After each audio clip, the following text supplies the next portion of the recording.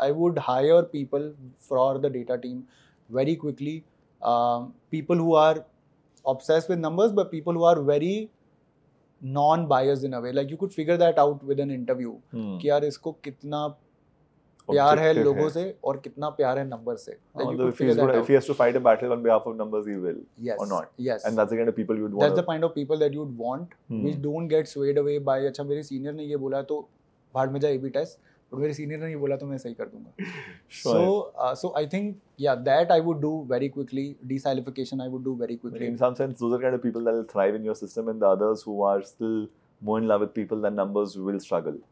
And that's a journey. That's a journey. And then third, I would also then ask a lot of people who are not very heavy on data or numbers to figure that thing out for themselves. Ki yaar, this is where I will thrive and this is where I will not thrive. Because what happens from a people standpoint is that you then end up struggling very badly with either people who are working with you or you yourself. Ki yaar, acha yaar, maybe it's just not working for me, or this is not the approach that I'd want, etc., etc. So I think that is the message has to be very clear. Ki yaar, this is what the company, and there's nothing wrong in it or right in it. Ki yaar, this is what my company value is.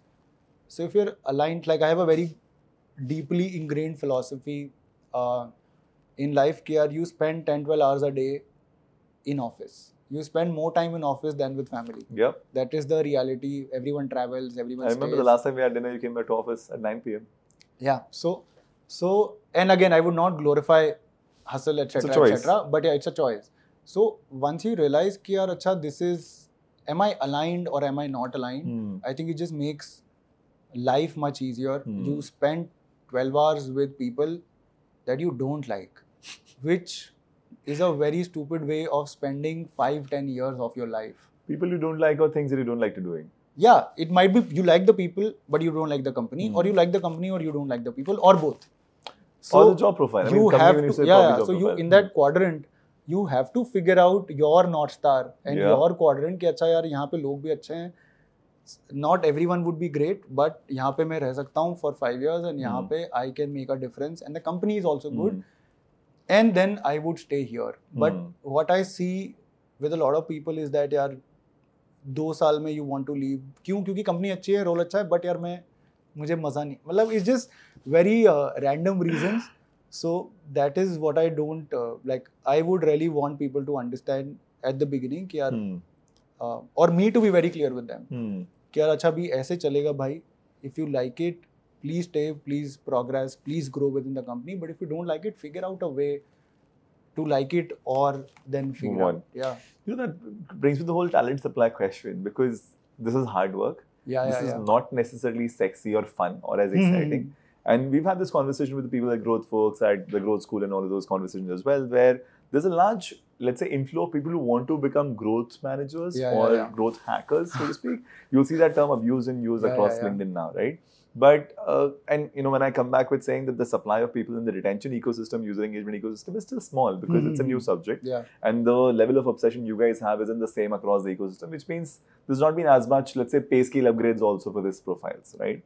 So that in your case, in your experience, you also found it somewhat not so easy to kind of bring people and then let them to be at a level. So what's your, let's say, message to young folks who are looking to get into careers in marketing? Retention still seems to be underserved, and now it's at a premium in some sense, because people are, the demand is bigger than the supply. So what's your assessment of somebody looking to make a career path in retention marketing or user engagement or whatever you define the boundaries as? I think one, it's a very, once in India people realize that funding will, once it starts coming at a premium, retention automatically will become the go-to team in any company. And it's very logical, right? You'll have more money, you'll have more money to spend to get customers, because we are the DAU farm for the world. But once that DAU, I think you will start seeing reports now where Zomato would say 5% of my customers give 40% of the orders. Correct. Someone else would say 1% of my customers give me 80% of my orders. Yeah. So earlier, these conversations never happened or publicly were never spoken. What publicly got spoken was we acquired 20 million users this year. So now once you start seeing funding coming at a premium is when you start realizing that retention is very, very, very important, which it always was.